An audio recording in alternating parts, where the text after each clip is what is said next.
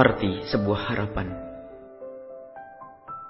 Alangkah banyaknya pekerjaan yang telah kita kerjakan dari pagi hingga petang, dan kadang berlanjut hingga tengah malam, bahkan ada yang bersambung hingga pagi berikutnya. Akan tetapi, adakah itu semua telah dibarengi dengan sesuatu yang amat penting yang akan menjadikan semua aktivitas kita bermakna? Ia adalah niat, maksud dan tujuan. Ia adalah ruh dari semua amal perbuatan kita. Disitulah tempat pandang dan penilaian Allah Subhanahu wa ta'ala. Kemuliaan seseorang tergantung pada apa yang ada di kandung hatinya. Penarik becak, penjual bakso, seorang ustadz, pejabat, semuanya sama-sama jelek di hadapan Allah Subhanahu wa ta'ala jika yang terkandung di dalam hatinya adalah rencana busuk, niat yang jelek, dan tujuan yang tidak baik. Begitu juga sebaliknya. Mereka sama-sama mulia di hadapan Allah Subhanahu wa ta'ala jika yang terkandung di dalam hatinya maksud yang mulia.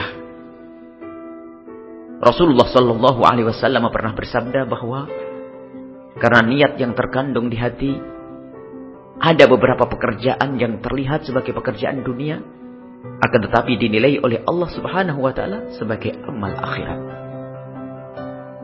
Dan ada amal yang terlihat sebagai amal akhirat, akan tetapi dinilai oleh Allah Subhanahu wa ta'ala sebagai amal dunia yang buahnya tidak bisa dipetik di akhirat.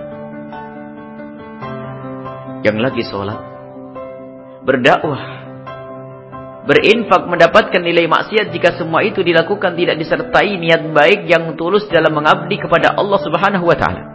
Yang hanya berurusan dengan pasar, sawah, dan perusahaan, akan mendapatkan nilai jihad dan kemuliaan karena ketulusan hatinya dalam rindu Allah Subhanahu wa ta'ala di penghujung harapannya. Marilah kita insafi makna ini, agar aktivitas kita ada nilainya di hadapan Allah Subhanahu wa ta'ala. Sebelum kita pergi melaksanakan aktivitas, marilah menghadap kepada Allah Subhanahu wa ta'ala dengan air wudu. Lalu salat hajat 2 rakaat, kemudian memohon kepada Allah Subhanahu wa ta'ala agar mempermudah urusan kita. Lalu kita tutup dengan merenungi apa yang ada di hati kita. Sudahkah kita berniat yang baik dan rindu ridha Allah Subhanahu wa ta'ala dalam aktivitas ini? Kemudian senantiasa sertakan makna ini sepanjang kita beraktivitas.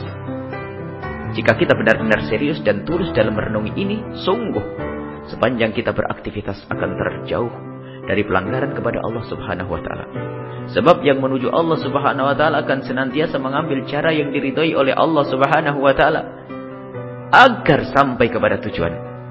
Dan tujuan apapun, jika cara yang kita ambil untuk sampai ke tujuan itu adalah tidak baik, itu bertanda bahwa niat dan tujuan kita bukanlah yang baik. Dan bagaimanapun juga kita tidak akan sampai kepada tujuan, yaitu ridha Allah Subhanahu wa ta'ala. Wallahu a'lam bishawab.